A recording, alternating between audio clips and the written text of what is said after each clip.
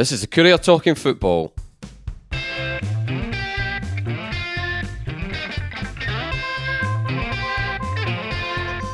I'm Eric Nicholson, and with me this week are Jim Spence and Sean Hamilton. Gentlemen, I don't know what we're going to talk about to do with Dundee United. It's been a bit of a quiet week, isn't it, really? Nothing much happening. Okay, right. Youth team doing all right? All right. Right, straight into it. They've got a new manager, and it's not the one we all expected at the start of the week, who probably wasn't the one we expected before that. But anyway, it's not Craig Levein, it's Jim Goodwin. Here's where I'm at with it. I thought Craig Levein was the best possible scenario in terms of what they could get and who would be out there. And as much as I was deeply unimpressed by the job he did at Aberdeen, and also I thought he was over-promoted in getting the job in the first place, I kind of think that Jim Goodwin is maybe the next best that they could get in the circumstances that they're in, which is basically not being able to afford a lot of money to get somebody out of a job. Ones you would probably want to get out of another club aren't going to take it. So here we are. Jim Goodwin. Jim, discuss. I always expect the unexpected in football, Eric. The three of us have been around the block long enough to know that. So, yeah, there's an element here, I think, the Levein thing, John Hughes was mentioned as well. You kind of wonder how much fishing United did here, things would be thrown out to the public to keep punters excited and happy. I mean, the thought of Levein certainly stirred the passions of a great many United fans. And contact was made with Levein, wasn't it? Contact. I mean, that's the nature of things. They would have contacted him. They would have contacted Yogi. They would have talked about, what was on offer. I mean, and one of the things I would imagine that both Levein and the likes of John Hughes or, those kind of characters would have insisted on was pretty much full control. I'm pretty certain they wouldn't have taken it for 3 months without either a guarantee that if they kept him up, they were getting then a 2-year deal or something like that. And I think that I'll tell you, there's another important issue as well, I think, in things like this when you go to certain managers. I think managers expect to be the highest paid on the staff, I think, sometimes, because it's a lot of older school managers want the best rate for the job so that you've not got somebody earning more than them on the playing staff. If that's the case at Tannadice, the manager will be on a good wage. The manager will be on a big screw. I suspect that's not the case at the minute. But the thing is, anyhow, irrespective of how all that happened, contact made, things discussed and all the rest, it's pretty obvious that, that the individuals we mentioned didn't fancy it. So Jim Goodwin is in, and he's now got a very big job on his hands, because he's got 12 games left to save the season, and they're 4 points adrift, albeit with a game in hand over Kilmarnock. But he's an experienced campaigner. Whether or not he can lift that dressing room, I mean, you think of some of the issues that he's going to face. He's going to come into a dressing room where you've got a combination of players who seem to have switched off, combination of players who maybe some are on loan or have decided, I'm not going to be here next season.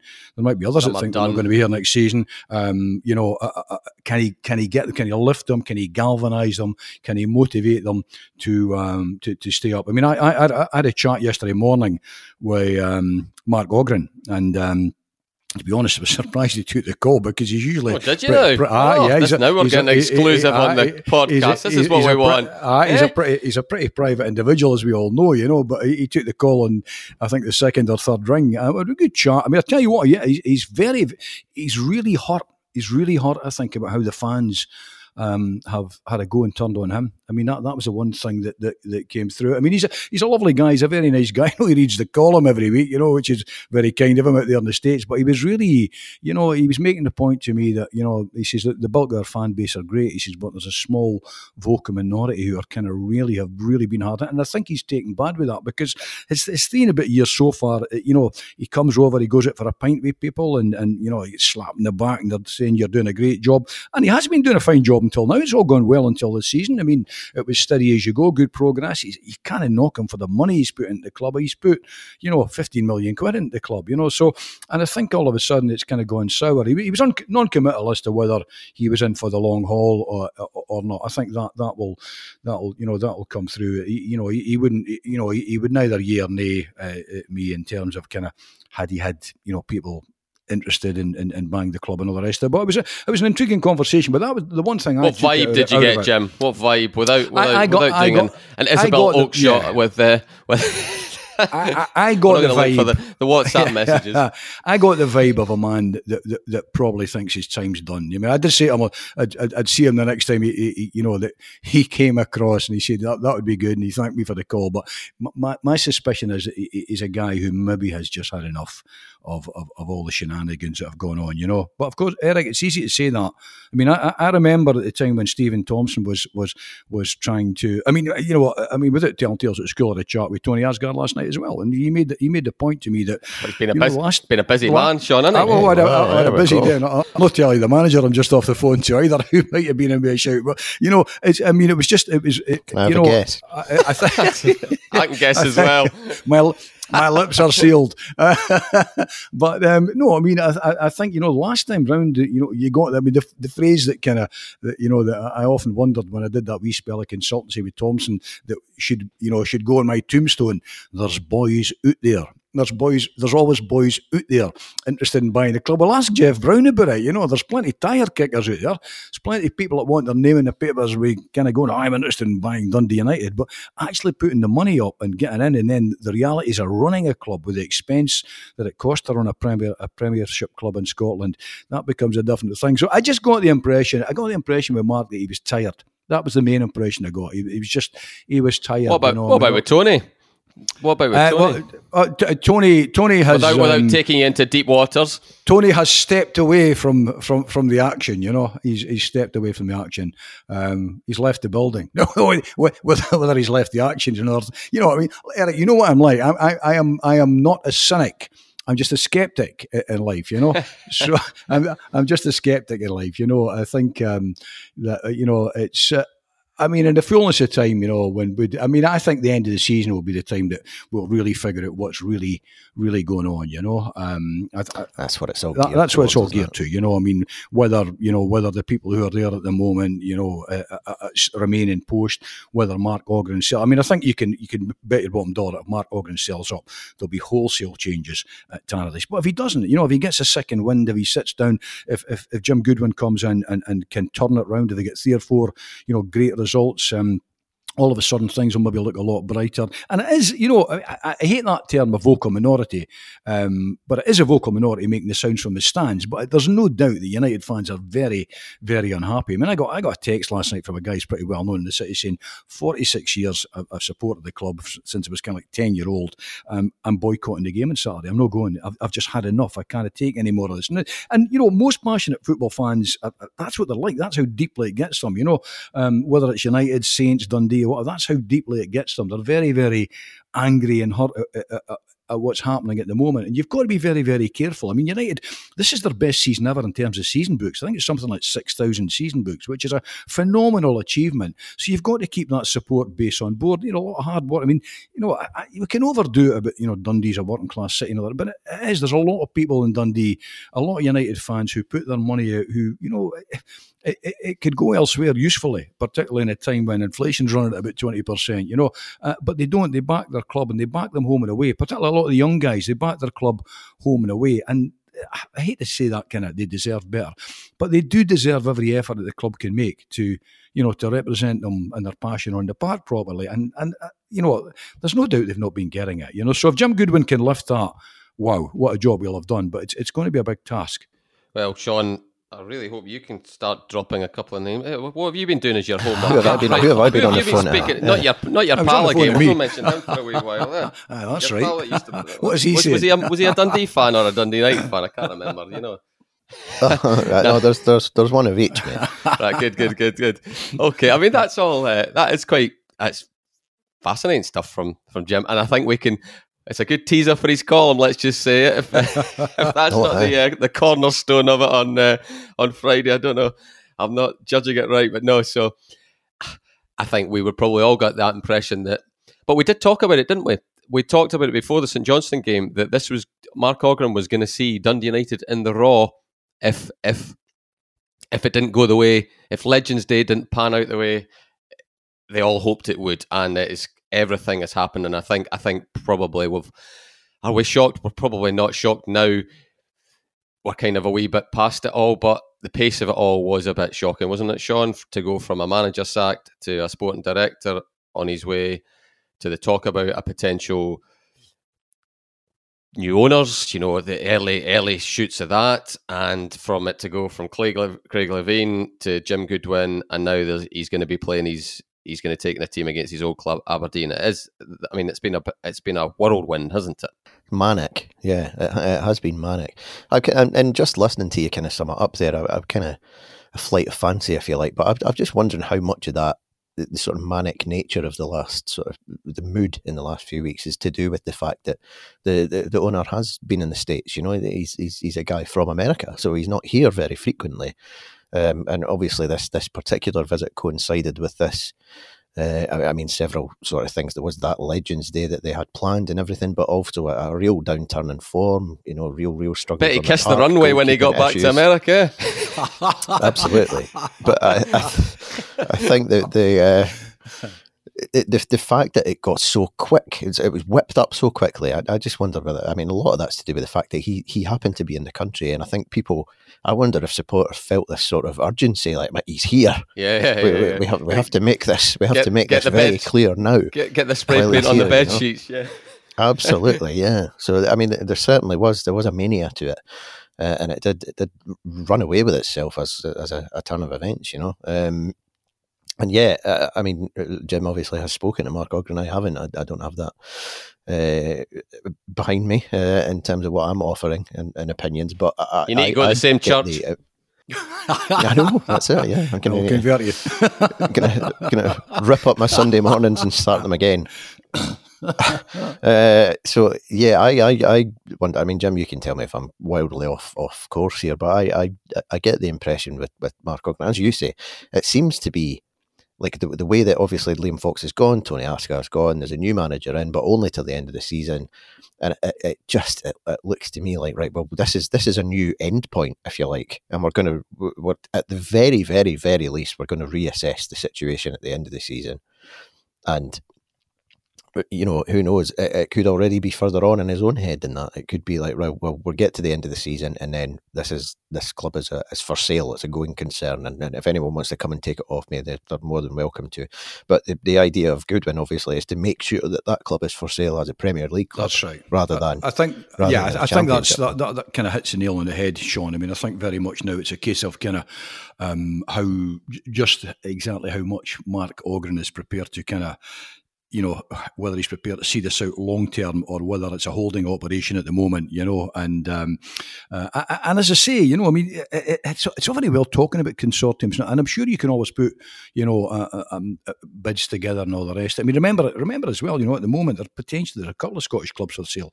Hibs, I think, will be up for sale shortly. That's just the impression I get with you know, this very sad passing of Ron Gordon. You know, United, you know, I think clubs are always up for sale if somebody can put a ridiculous offer together. I mean, I think if someone was coming in and saying to Mark Ogren tomorrow, here, you know, double your money, here you are, what have you spent, 50 million, there's 30, but that's not going to happen at United, we know that. But he sounded, you know, you're kind of playing amateur psychologist here, but he sounded yesterday to me, he's a very polite bloke, and he's a lovely man, you know, but I don't think, you know, I mean, I don't think he's not a village idiot, you know. I mean, you don't kind of, you know, put the kind of money he's put into the club without thinking deeply about it, although it can very quickly run away from you. I mean, all the tales about United, you know, that it was Big Tony that ran the show and the spending went well. But I mean, he's still the owner in the States, you know. I mean, he couldn't have been blind to the money he was investing in the club. But I mean, I think suddenly he'll have looked and it's gone pear-shaped. You know, it's gone from steady progress through the ranks,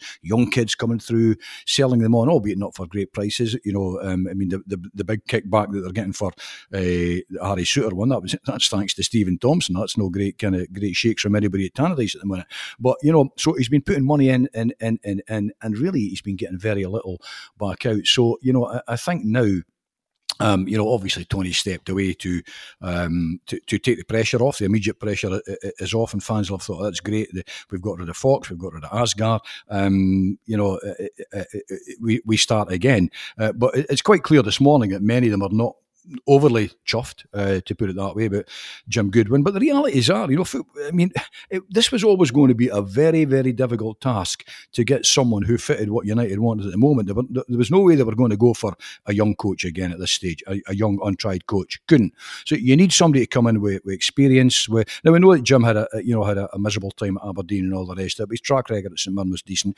But the key thing is he's got a bit of managerial experience about him, a bit of kind of gravitas, if you want. So, it was always going to need a figure like that, like him or a Levine or a John Hughes, or those kind of figures who, had been about the game, who could come in and lend some gravitas to the situation and try and fire people up. So, I think you've also got to think, a point that was made to you last night, it's a good one, is the sort of stuff that's been going on around the club does the vitriol, if you want, that's got an effect on, potential signings down the line, whether young players want to stay, and potential investors. We used to say this at the time when Thompson was trying to sell the club, and bear in mind, Thompson didn't sell to locals.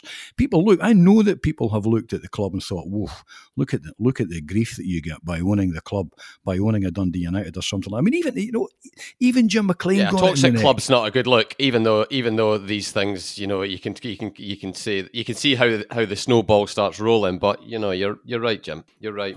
So I think for the moment, all United fans can do at the moment, and I think the more savvy ones are saying, look, Jim Goodwin isn't necessarily the man we wanted, but we've got to get behind him. We've got to get behind him to try and give him and the team a lift. You couldn't ask for a tougher one against Aberdeen. It's that along with probably Saints these days. Will win that. Derby. Come on, we all know that how Scottish football works, Sean. You can 3 or 4-0. You can put your mortgage on United on Saturday. That's just how it works, isn't it? That's surely. I'll be keeping my mortgage free from that.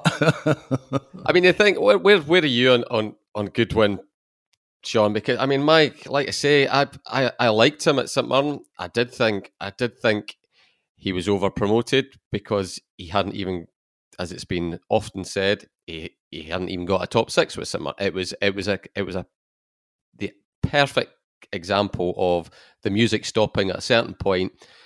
Dave Cormack looks at a table. Oh, he's just had a few wins. He was literally the flavour of that month or week, and he got the job. Which there's nothing against him. It's if it happened at any point in the double winning year that Callum Davidson had, they'd have been after him. Absolutely, no doubt about it. And he would have had a lot more behind him. And you could that's just how football works. We all know that.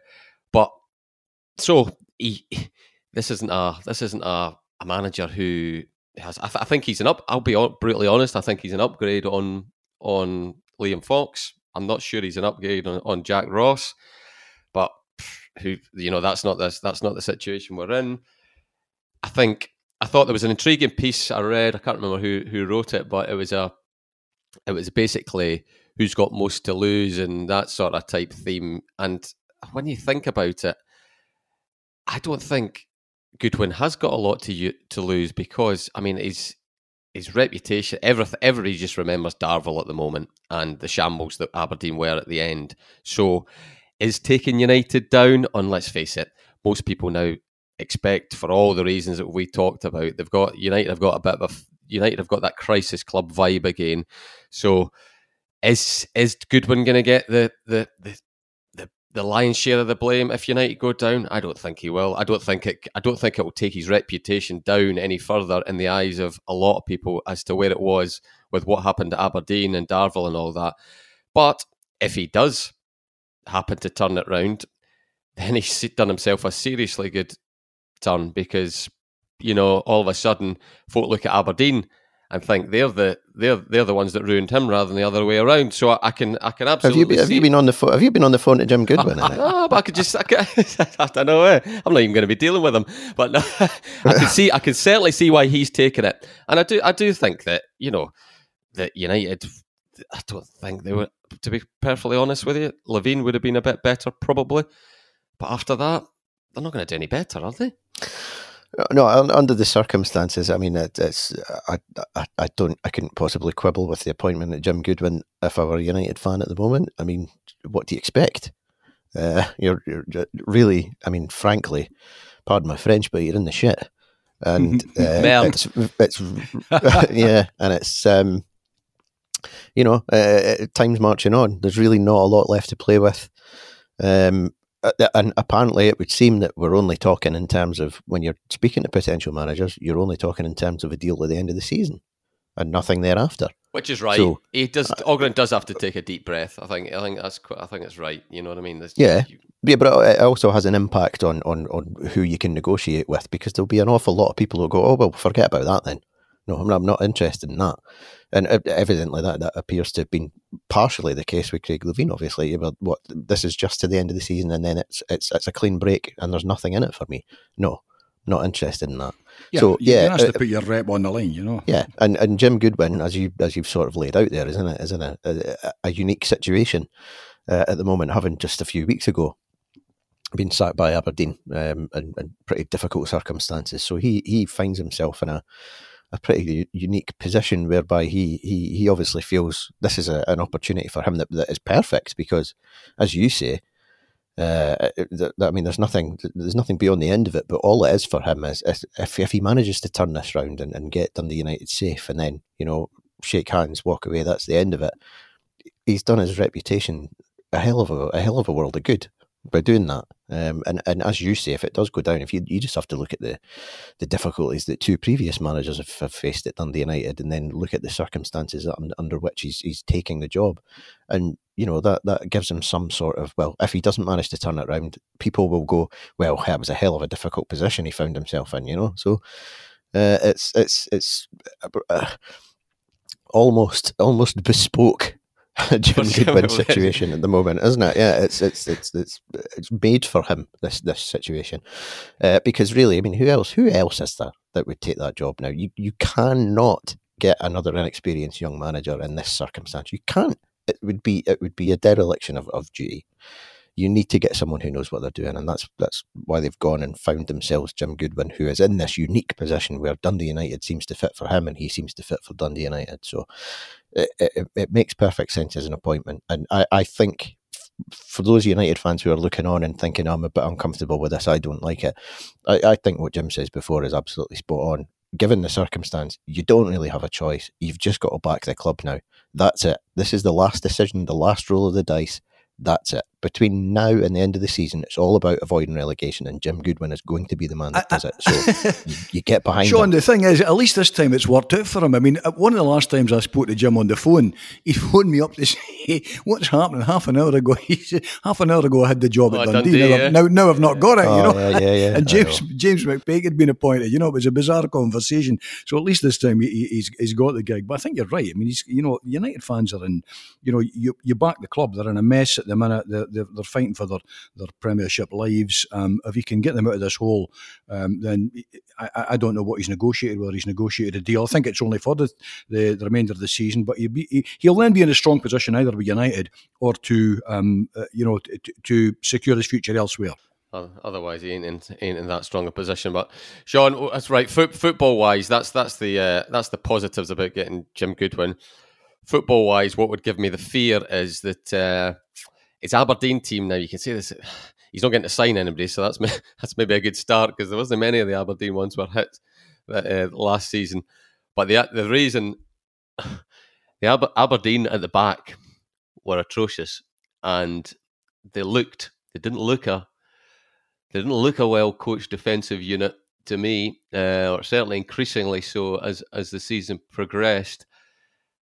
Look what he's got to work with in terms of centre halves, and that is just that's the bit that, I mean, it's the bit that you would probably come back to with any manager that took the job, but it's there, you know, and it's staring him in the face, isn't it? All those goals at Dingwall and the ones against St Johnstone are just, you know, they're there, and plenty of others besides. So he is going to have to. He's going to have to show himself, him and his staff are going to have to show themselves up to be very, very, very good strategic and individual player coaches, aren't they, to sort this out? Well, I mean, yeah, but I mean, it's when you're dealing with people who are at United at centre half, we like Ryan Edwards, but like Charlie Mulgrew, he's like wildly experienced and has played at a high level for a lot of his career. and has come back up the road, and this is supposed to be a sort of late career swan song and what have you, whatever it leads into, who knows? But it really is not. It has not gone like that this season. This has been really, really poor, and it's about now where a guy who's looking at the end of his career, he's thinking about what's going to happen next in his career. He is going to have to dig deep within himself as well, and it's got to be about pride for him as well, because I think he's a huge figure at Dundee United. I think he's massive. I don't think you can have the career that he's had and come back to a place like Dundee United to finish off. It came across in the wake younger of the Jack players Ross all one, around you. In the wake of the Jack Ross Yeah. sacking, it came across, didn't it? Yeah, about how powerful Yeah, a figure he is in the dressing room. Exactly. So I think a lot of this is on him. So I think Jim Goodwin's going to have to sit down with him and have a discussion about this. They need Charlie Mulgrew to dig in and give everything he's got for the rest of this season. And if he can't, then he needs to drop him. And that's something that was probably unthinkable to previous managers, given their respective differences and experience and where they've been in their careers and what have you. Not all of them. Some of them, Jack Ross wouldn't have balked, I'm sure, but like Tam Coates and Liam Fox may have found that a bit more difficult. I'm sure they would call me an idiot for even suggesting that they would find it difficult, but but I'm sure there would be a bit of it. Now, I think Charlie Mulgrew is massive at this point now, so he either needs to be 100% on board with this manager, with Jim Goodwin, and being his on the pitch lieutenant, if you like, or Jim Goodwin's going to need to drop him. So there's definitely drama still to come this season, and I think Charlie Mulgrew will be at the centre of it. That to me is the key relationship. Yeah, that between the squad and that manager there. So I think this is going to be absolutely massive. And yes, Aberdeen, you couldn't make it up. That's the first game for Jim Goodwin. So but we will see, looking at that back line, if Charlie Mulgrew's in there, that what you will expect to see, what fans will expect to see, and what they will be entitled to expect to see, is a Charlie Mulgrew who is completely committed and given it absolutely everything he's got. Probably with I agree with everything. Probably with Ryan Edwards as a close second, and it just absolutely.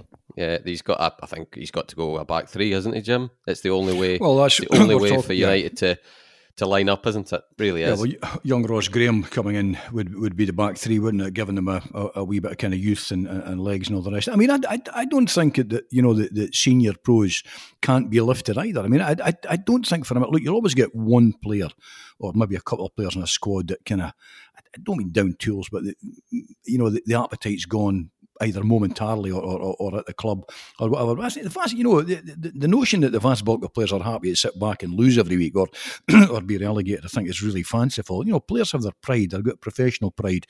They have their personal pride. The last thing they want to do is be associated with that. So if a new manager can come in and lift them, and I was looking at his record at Aberdeen. He's See the thing what you say about professional pride, Jim, and I absolutely agree with you. That is the case. But you look at like Dundee United this season, there've been a couple of hide-ins that they've taken that have called that into question. Sean, I agree with that. I mean, that's where I think the personal pride comes in. I'm saying professional, personal. Basically, the two should be synonymous.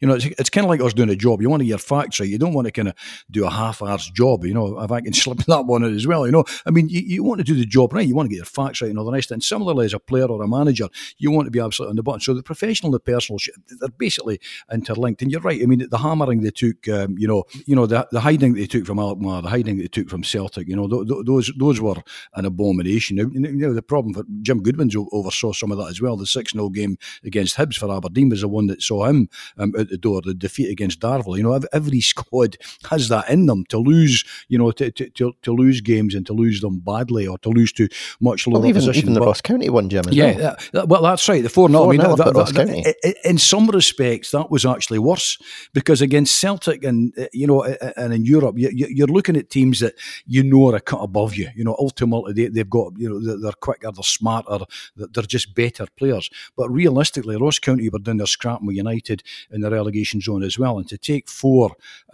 albeit on their patch, was just too hard to take for United fans. But I mean, looking at Goodwin's win rate, it's 39.5%, and of 43 games at Aberdeen, he'd won 17, lost 19. Goals scored 66, goals conceded 61. I mean, it's not earth-shattering stuff.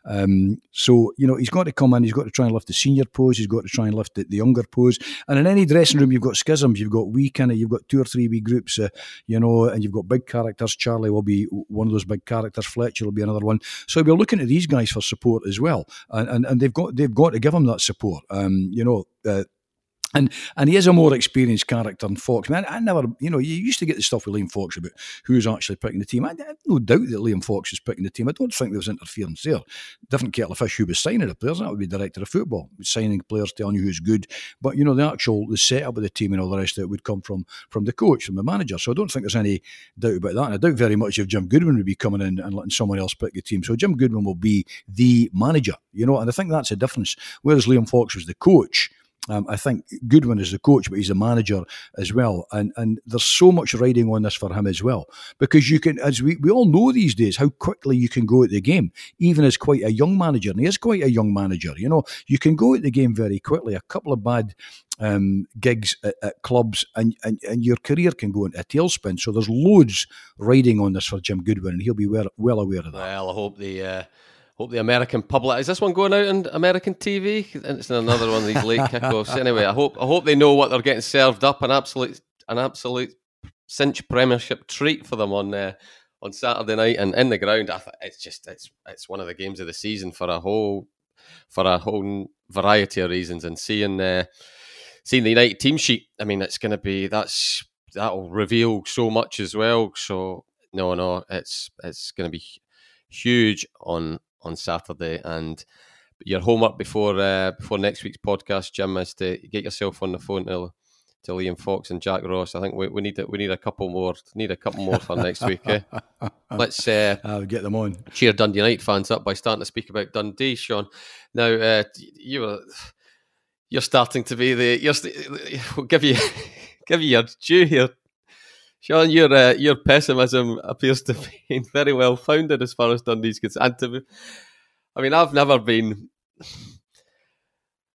convinced by the road that Gary Bowyer was travelling, and I think my optimism for Dundee, and probably still just about my optimism for Dundee, has purely been based on the fact that I think it's an atrocious standard of league, and this is the easiest, or should be the easiest, season to get out of it that there's been that I can remember for a long, long time. So that is the basis of my optimism for Dundee, and I still think they'll probably sort themselves out in the nick of time. It might not be last kick of the ball, but it could be a sort of Kilmarnock last season when it goes. It's certainly looking that way. They're not going to win it by what I think would have been the spread bet and what should have been the benchmark for them.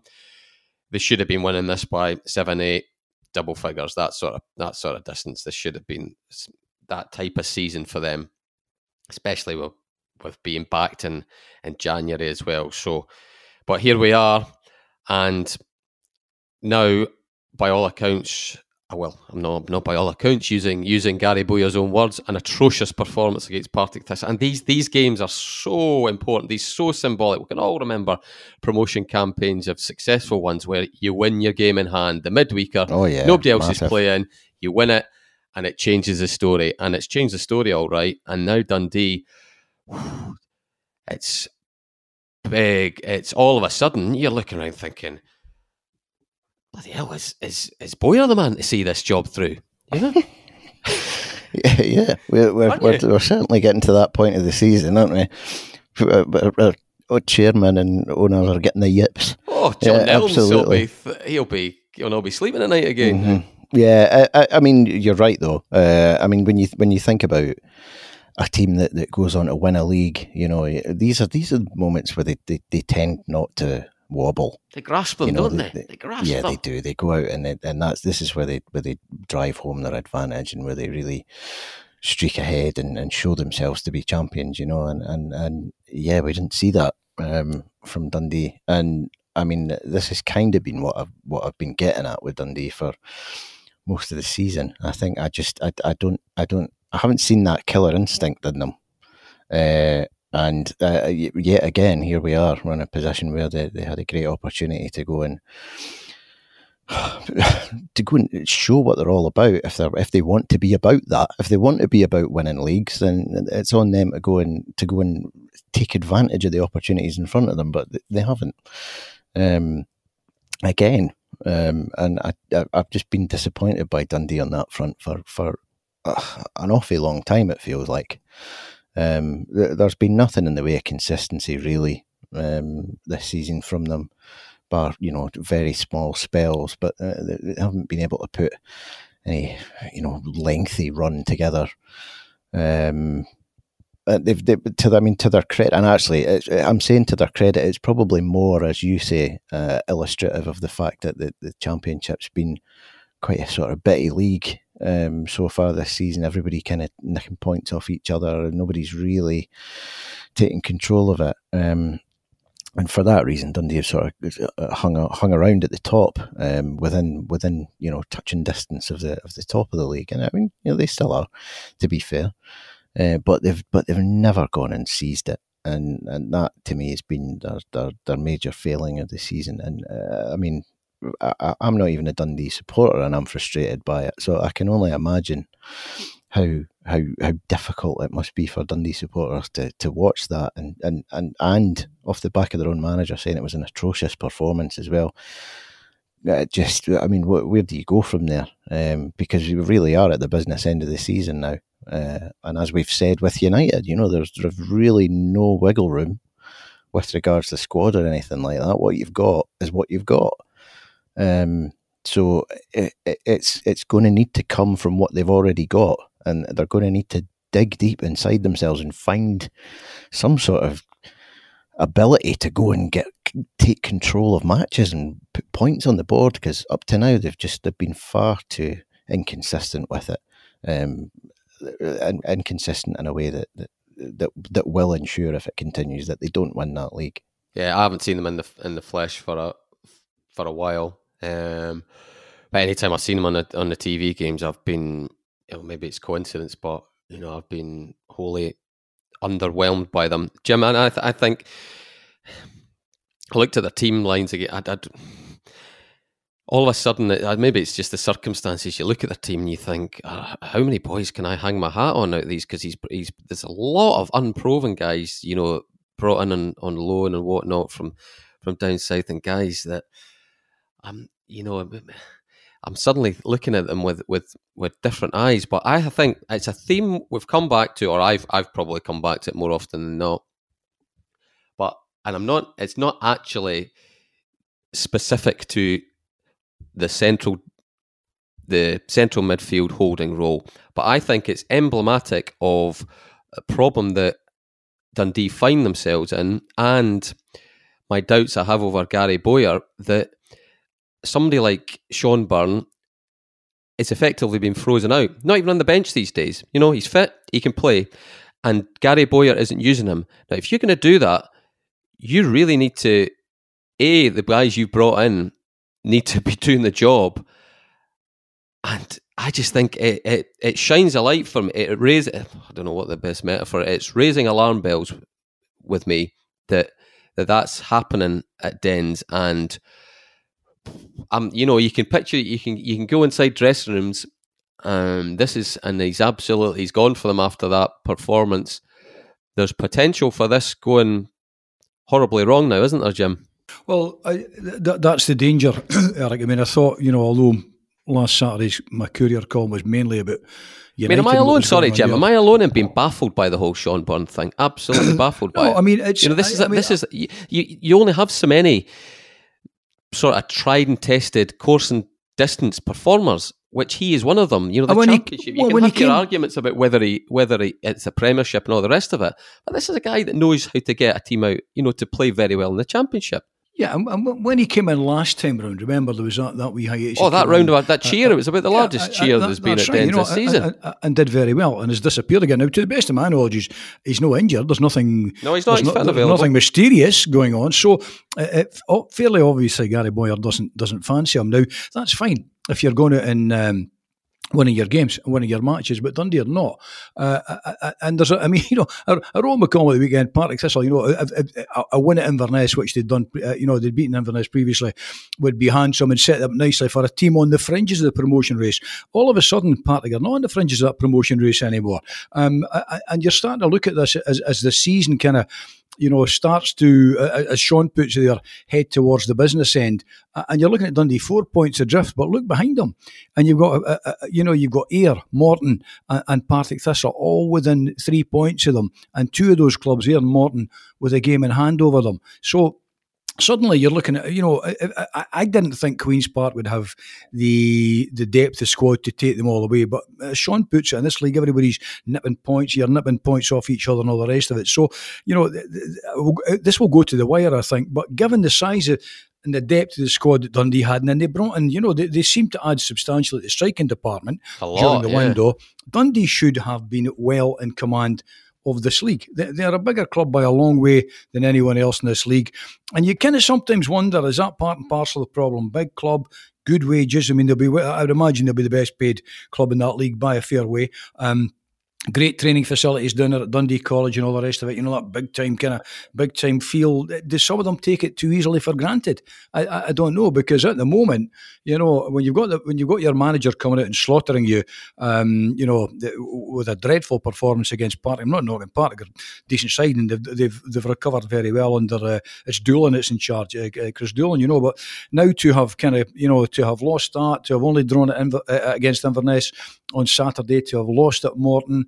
That is not, 1 point from 9 is not it just doesn't have the imprimatur of champions about it. And it's just, my view, Eric, I'm the same as you. The championship is a hard watch. It's a hard watch. It's a hard league to be in. It's not pretty. There's no money in it. It's just Dundee don't want to be there.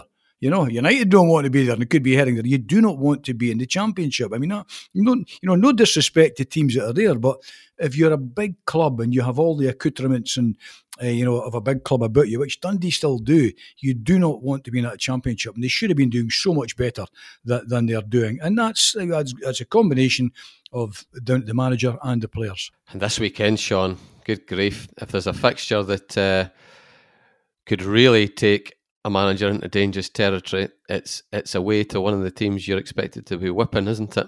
And it's Paul Hartley. It's away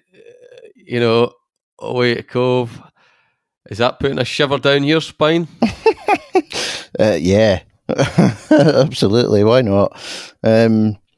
Yeah, I mean, we're at that point of the season anyway, where, as I said, with business end, everything's important, everything's meaningful. So there's no such thing as, when you're in a position like Dundee's, you're 4 points off the top, you want to be winning the league, you're in danger of getting sucked back into the pack behind you. Every single game's got this edge to it, and it certainly is an added factor that it's Paul Hartley, former Dundee manager, obviously. And I'm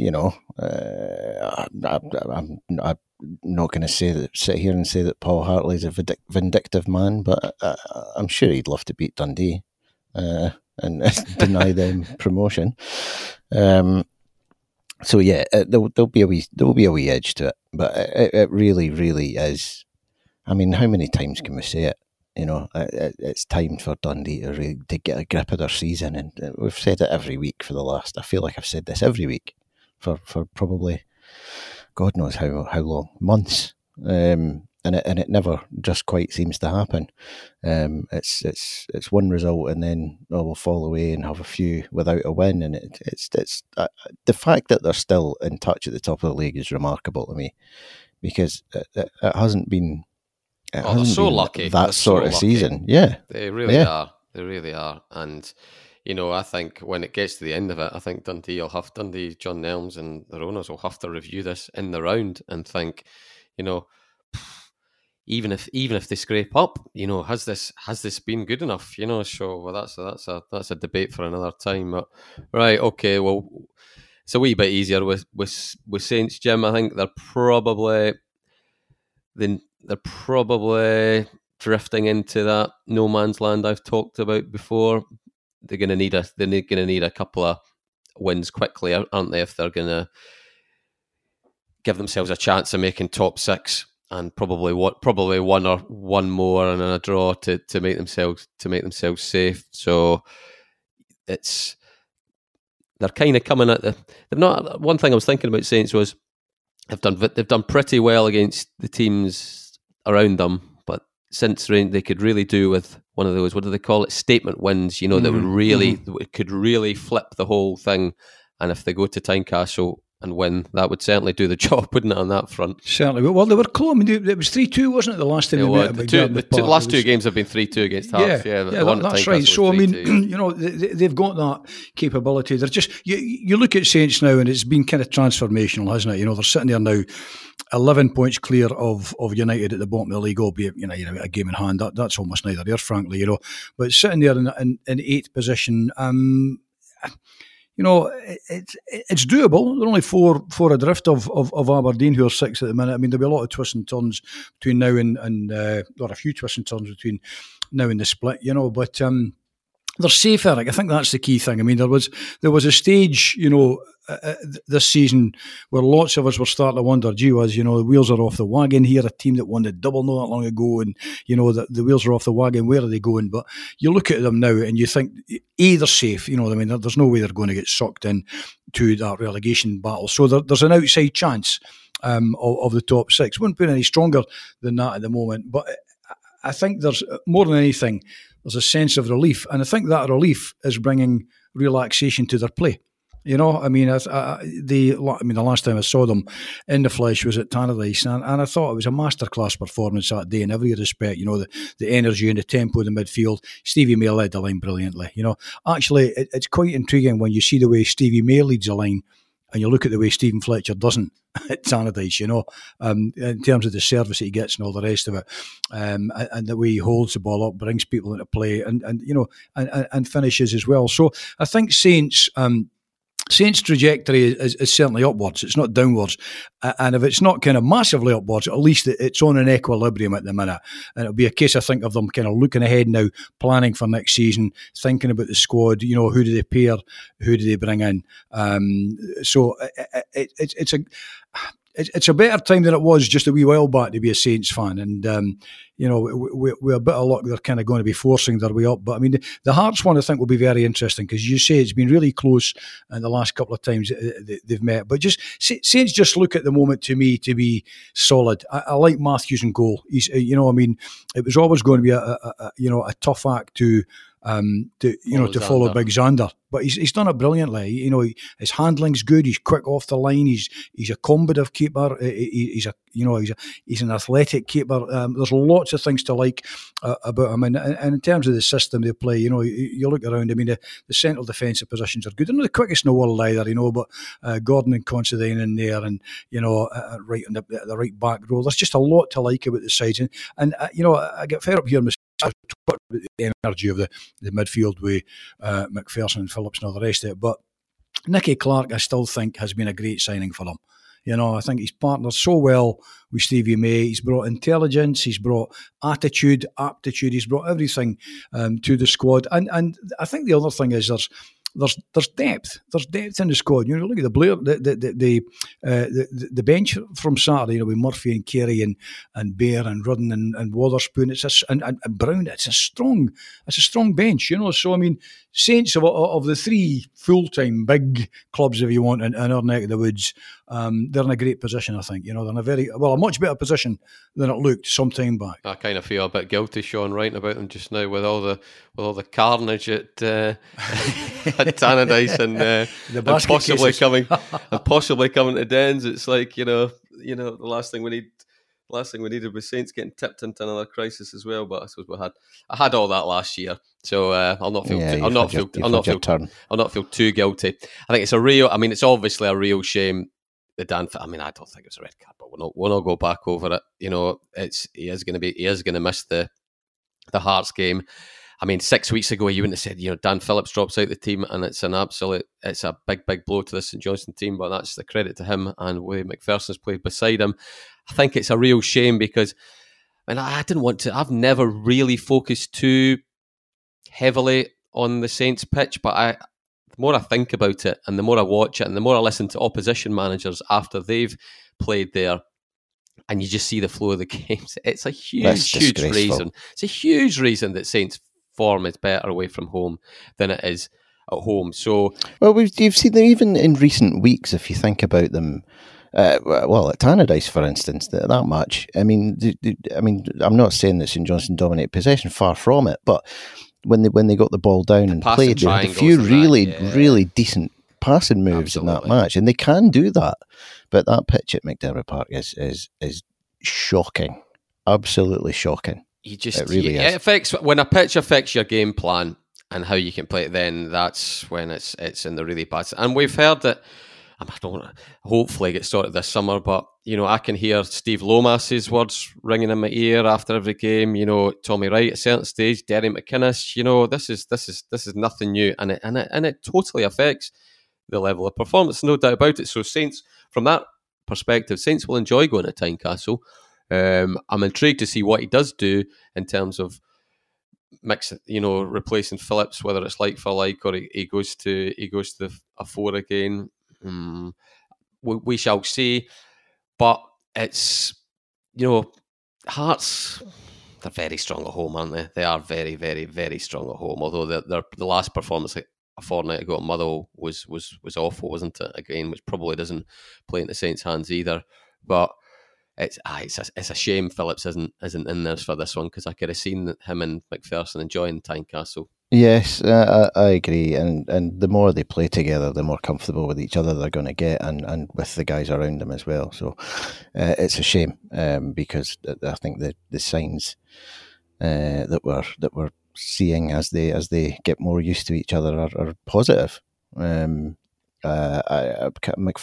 I think, has come right onto a game. He came in up at Aberdeen. That was a game that I worked at. I think you were off. Where they lost 1-0. It wasn't a great performance at all. It was poor. But he came in and was really decent, I thought, in that game. And since then, I think he's been good. He's found his feet, and I think you watch him in the last couple of games, he's picking out some great passes. And executing them as well. Yeah, executing them too. So fair play to him. And then Dan Phillips obviously uses his body really well. He's strong. Keeps the ball, recycles it. So yeah, he's going to be another one that's a big mess. Physical as well, which has obviously got him in trouble. I can see why it was given after the ref went and had another look at it, because it was pretty ugly in replay. And still, that's maybe not yes. the whole. Yeah, when you but I mean, his leg properly bent over. Oh yeah, that bit of it. So that's so when he saw that, I can see why he went, oh dear. And gave him the red. I mean, there was obviously no nasty intent in it, but it looked bad. So there we go. So it's a shame. Aye, definitely. And I'm genuinely unsure what he does with the midfield now, with Phillips being out. There we go. Is McGowan fit? Well, we'll find. I will be finding that out soon. Yes, okay. But it wouldn't be if he was. It's been a gap of a fair few weeks now, so I would doubt if you wouldn't mind it, would you? Normal, if he was fit, you'd just have him in there clattering about and just sort of being busy and destructive. But not that he's got a bit more to him than that, obviously. But he can do that. I think if he was going with the same system, you'd be tempted to just drop Hallberg back and maybe I think the fans would want to see let's get Witherspoon back in ahead of Carey. I think that would probably be the choice. But so I wouldn't be averse to that. Although it's Hallberg, he can do it. He doesn't do it for as long. He does seem to gas a wee bit, doesn't he? If he's asked to do that, maybe not latterly. Actually, the last few weeks he's lasted the pace pretty well. So I wouldn't be averse to Halberg, dropping back a bit, and Spoonie coming in would probably be my choice. But yeah, I wouldn't be averse to going to the 4 again, actually, and bringing McLennan in. So we shall see. We shall see. All right, well, guys. Well, I knew we'd run over time this week, and I dare say I think next week's is going to be another interesting one for United. Yeah. Let's hope for Dundee fans it's not quite as interesting for them, because dear me, they don't need to lose up in Cove or drop points up in Cove, do they? I think we're in full on crisis mode if that happens. But anyway, thank you guys, and thank you once more for listening. We'll be back next week. Bye bye.